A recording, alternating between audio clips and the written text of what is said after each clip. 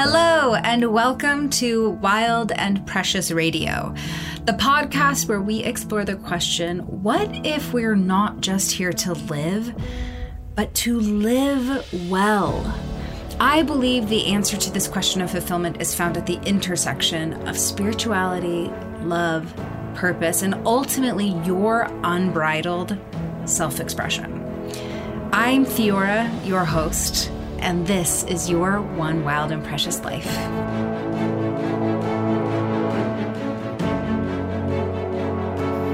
Welcome to another awesome episode of Wild and Precious Radio. Man, right as I hit record, two little hummingbirds zipped right in front of my window view, and now it's sitting on a branch. Oh my gosh. Okay.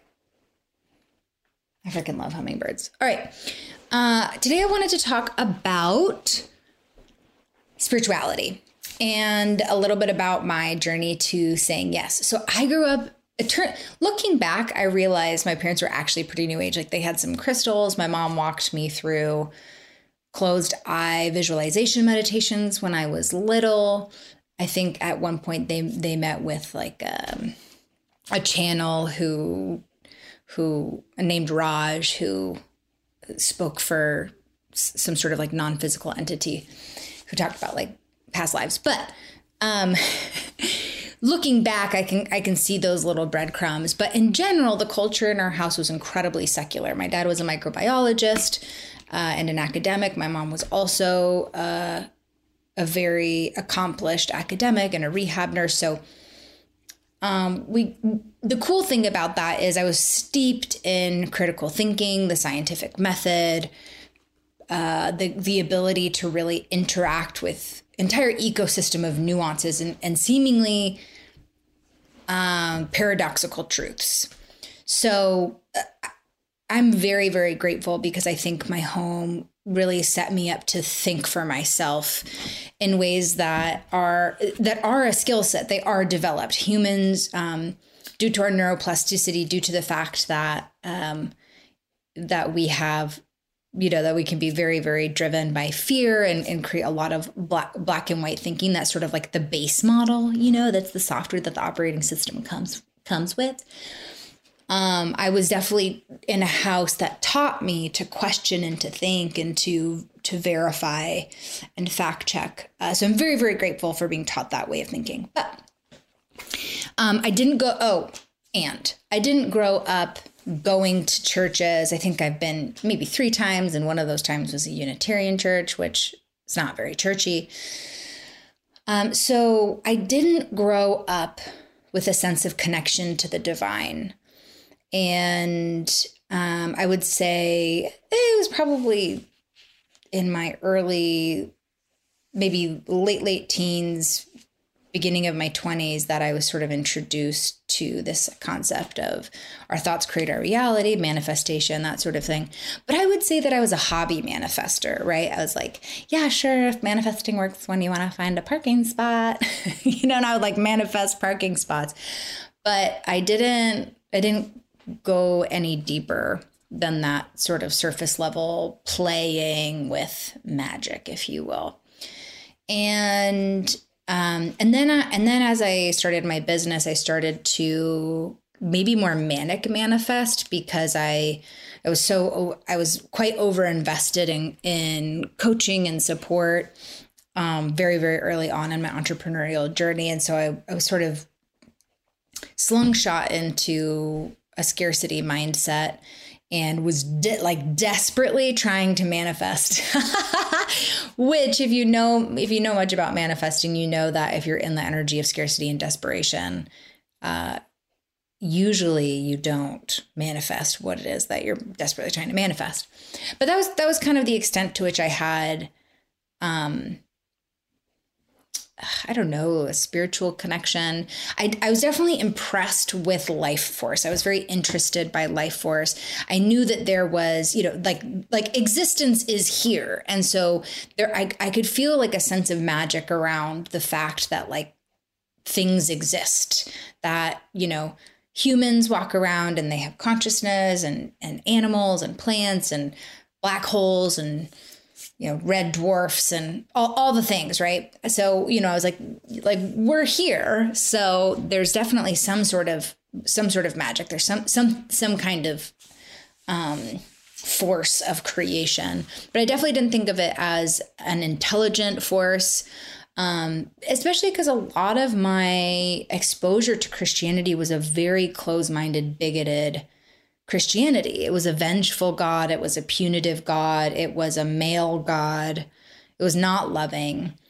And so I was very adverse to that because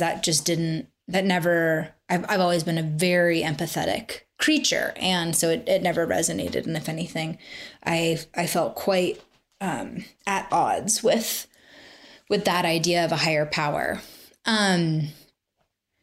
So I just didn't have much of a relationship to the divine, but maybe 3 years ago, I was starting to open up to it more. I was being introduced to different sort of spiritual typologies, astrology, which I still don't resonate with a lot, but one I love is human design. And sort of resonating with these things that there's no logical reason for why they land or why they feel so resonant, but they do, and so that was sort of cracking the door open a little bit more. But the real moment when I dared into embracing being a quote spiritual person was when I was hanging out with my friend who went by the name Faith at the time, and she was talking about how she was visited by God, and God told her to prepare her body to have a baby. And at the time she was single and fresh out of a painful relationship. And that, she astral traveled through these constellations, and the souls of her 3 children came to her and spoke to her and told her their names and all this stuff that I was listening, and my eyebrows were probably creeping closer and closer up to my hairline. I was thinking, okay, you sound crazy. And it was so woo woo to me.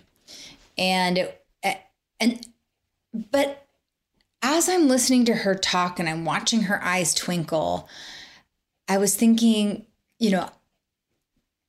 anytime manifestation or these sort of really spiritual, if not magical things were brought to my attention or spoke, I always reserved this amount of skepticism. Yeah, but not really though. And as she was talking, something shifted for me because I sat there thinking, okay. Which is, I do this with myself a lot, right? Let me play this out. So let's say I'm right? She and I get to the end of our lives. She's lived in this world of magic and spell casting and, a deeply intimate relationship with source, the universe. She sees beautiful magical signs, the pull all around her in her life. But I'm right. And we get to the pearly, and I'm like, well, what you see is what you get. If you can't prove it with research, then yeah, right. Or if I haven't experienced it myself, then yeah, right. If you can't back it up with data, yeah, right. And let's say we get to the end of our lives, we're at the pearly gates, and it turns out I'm right. And, whoever's there, which is it's kind of funny because this metaphor actually has to believe in spirit, but bear with me. We get to the pearly gates and, she and I are there and we're like, okay, who was right? And they're like, Fiora was right. It was not magical. There wasn't spirit. She was going to get to that point and be like, yeah, but I lived a magical life. Even if retrospectively I look back and, all of that was made up, my experience, my whole life experience was characterized by magic, by an intimate communion with source, with life force, with astral travel, with, visitations from ascended masters.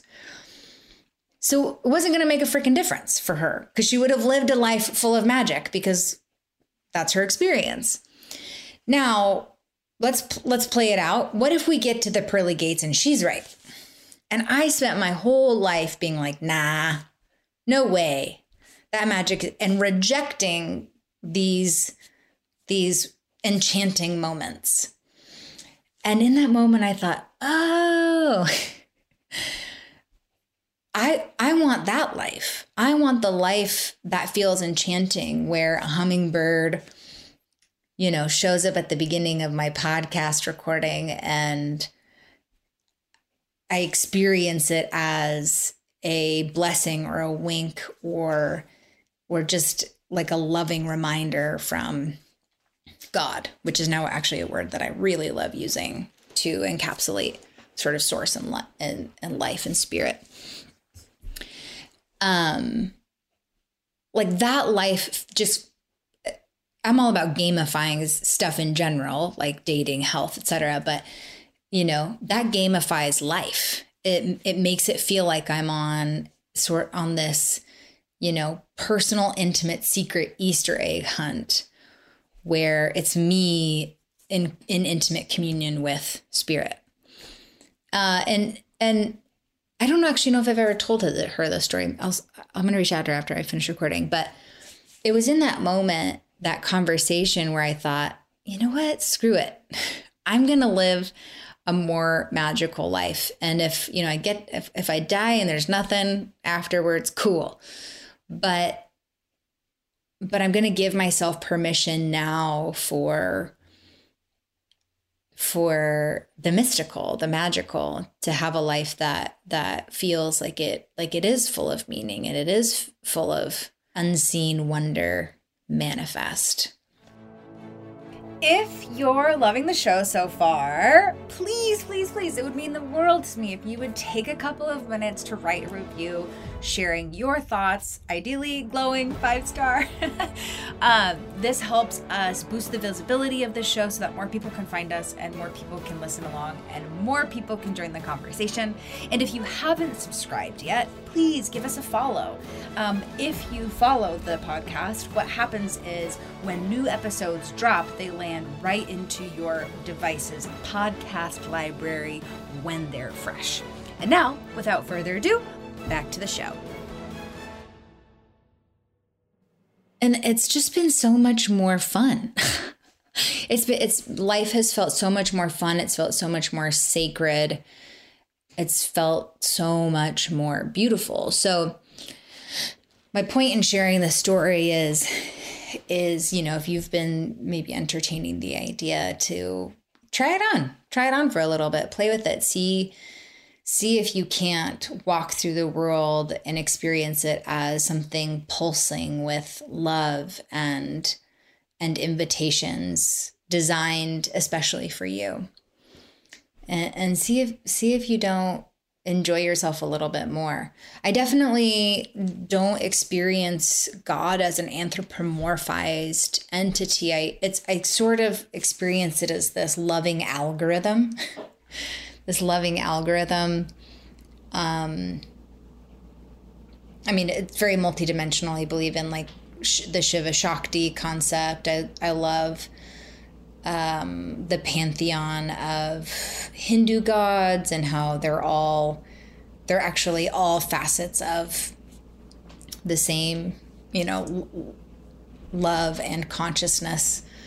But it's just been really delightful to let my own and actually maybe even soul saving to let myself be drawn towards things that speak to my soul versus just my mind. Because man, my mind can really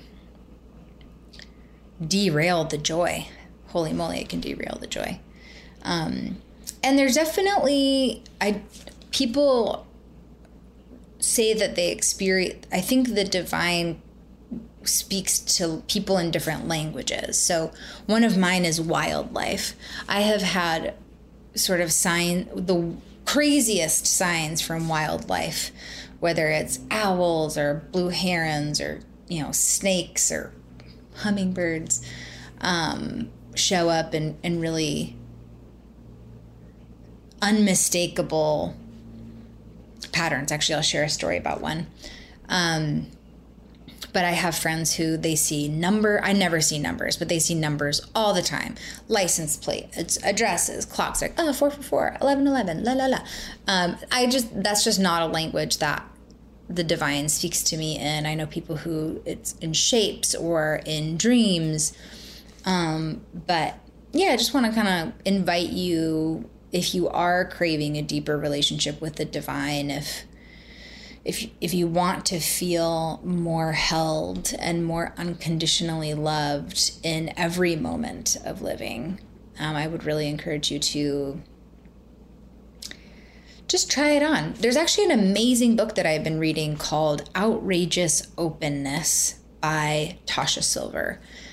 She also wrote It's Not Your Money, which is where I actually was introduced to her because I was feeling a lot of contraction around money, regardless of how much I made. And she does a beautiful job of incorporating how to make your relationship and understanding of money something that's really metabolized through a sacred lens. But okay, so my last story, I'll wrap up with my wildlife story. So I think I was listening to a Gabby Bernstein, and she said, well, just ask for a sign. And so I decided I was like, okay, cool. I want a sign that my mom's spirit is still with me. Oh, sorry if I get emotional. Actually, I'm not sorry if I get emotional. More emotions, please. Because my mom died when I was 10, and I for whatever reason, I was really, really shut down to feeling connected to her, her soul, her spirit, her memory. And understandably so, it's something that I've deeply longed for. Deeply, deeply longed for. And so I asked, I just sort of quietly in the privacy of my own heart asked, if she's really available to me, if I can connect with her, if she's here, send me a sign even I can't miss. Send me a sign even I can't miss. And I think it was the next morning I was out walking my dog, Arlo, and I look up and I see a northern flicker, which is a type of woodpecker. And for some reason, I've associated woodpeckers with my mom because we had a woodpecker door knocker on my first home where you'd pull a little rope and the woodpecker's head would go back and forth and knock on the door. And it's just like a very visceral memory I have of one of the little sort of decorations around our house. Very wholesome, very, very hippie. And when I've gone on hikes here in Forest Park in Portland, I hear woodpeckers almost every single hike. And I've asked other people if they experience woodpeckers in Forest Park, and they're like, no. Or I'll be walking with somebody and I'll be like, do you hear that woodpecker? And they won't have heard it until I point it out. Or they'll fly right across my path. So I think there was already sort of an inkling here, but I would just constantly be visited by woodpeckers when I was out hiking. And then when I moved into my house last year, there was this rattle that we thought was coming out of the radiator, and it turned out to be an acorn woodpecker rat-a-tatting on the metal cover on top of the chimney, but it was radiating down all the way. Anyway, so just all these sort of auspicious little woodpecker moments. So I'm walking my dog the next morning and I look up, and at the top of the telephone pole is a northern flicker woodpecker. I'm like, okay, cool. But my skeptical muscle is quite developed. I was like, yeah. But I see woodpeckers all the time. Then from around the other side of the pole comes a second northern flicker woodpecker. And woodpeckers are quite solitary, but I'm like, okay, well, maybe they're a mating pair, right? Still trying to ignore the sign. Then a third northern flicker woodpecker comes around. And so there's 3 woodpeckers at the top of this telephone pole. A famously solitary bird. 3 of them. And I was like, that is a sign that's a sign I can't miss. And I actually, you know, just like made me tear up because I asked and it was shown to me in like a bizarre, unmistakable moment. I asked and I was heard, and it felt like I was heard. I asked and not only was I heard, but it was confirmed that I could connect with my mom. And I'm definitely not fully practiced at this yet, but my ability to connect with her and pray to her and feel her for the first time in 20 years has been like just such a precious gift that came from this willingness to believe that maybe life is riddled with the magic of the divine. So I hope that this is inspiring. I'd love to hear your stories of your experiences connecting to divinity, to magic, to manifestation, or if you just needed a hall pass to believe a little bit deeper, believe a little bit more fully, or even to reclaim maybe like a lost connection to the divine. Maybe my story can inspire that for you. And if you'd like to connect, please come find me on Instagram. That's where I have the most fun. That's where I hang out the most. Slide into my DMs, say hey, let me know how the episode landed. And obviously like give a follow so we can hang out. But it really makes my day when I get to connect with listeners. So I hope you have a wild and precious day.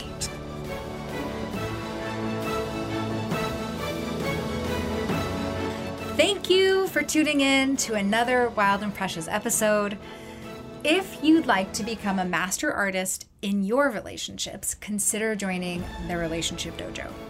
Every month, we meet live to workshop what's coming up for you in your relational world, whether it's mastering better communication and intimacy with your partner, connecting more deeply with friends, repairing rupture, or attracting new relationships into your life. The dojo is the perfect place to become more ninja at relating. Check it out at the link in this episode's show notes, and until next time, stay wild and stay precious.